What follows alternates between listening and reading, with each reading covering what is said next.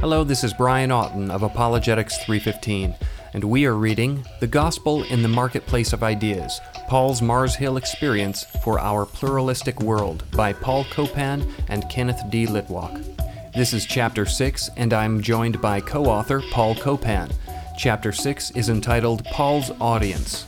Paul, why is it important for us to think about the audience? And briefly, what sort of insight will the reader gain from Chapter 6?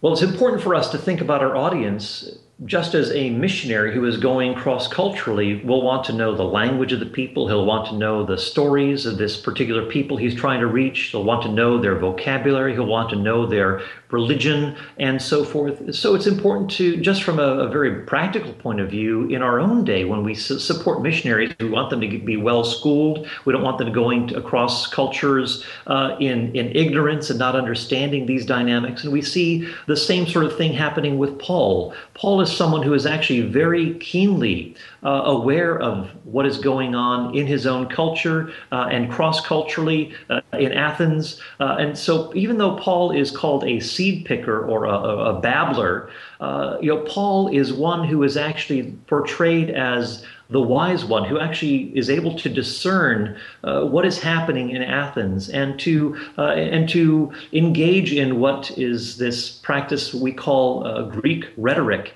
That Paul is one who rather than letting the idolatry that is all around him get him agitated, and so yes, he is angered when he sees this, but when he is actually speaking to the Athenians, we see Paul using a good rhetorical strategy of complimenting the Athenians. I see that you are very religious.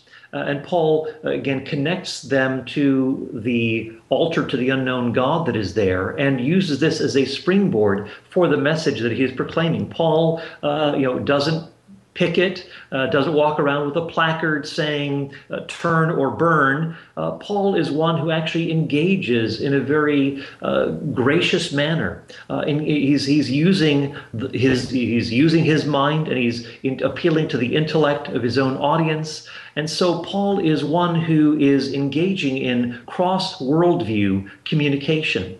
And so he's dealing with the gospel message in a very appropriate way, in a culturally sensitive context. So Paul is actually a model for us to follow. Paul talks about views, in this chapter we talk about the Greco-Roman views of the afterlife. And so Paul then talks about the resurrection of Jesus. Paul is not afraid to speak about the truth of the resurrection, even if it might mean scoffing, people mocking, because Paul is not one who is going to compromise. But yet Paul builds up to this point, and so he is moving in a very systematic, logically coherent way to build up to that point. And so Paul turns out to be a remarkable model for us as we try to reach the intellectual and social elite of our own day. Thanks, Paul, and thank you for listening. I hope you will read along with Apologetics 315.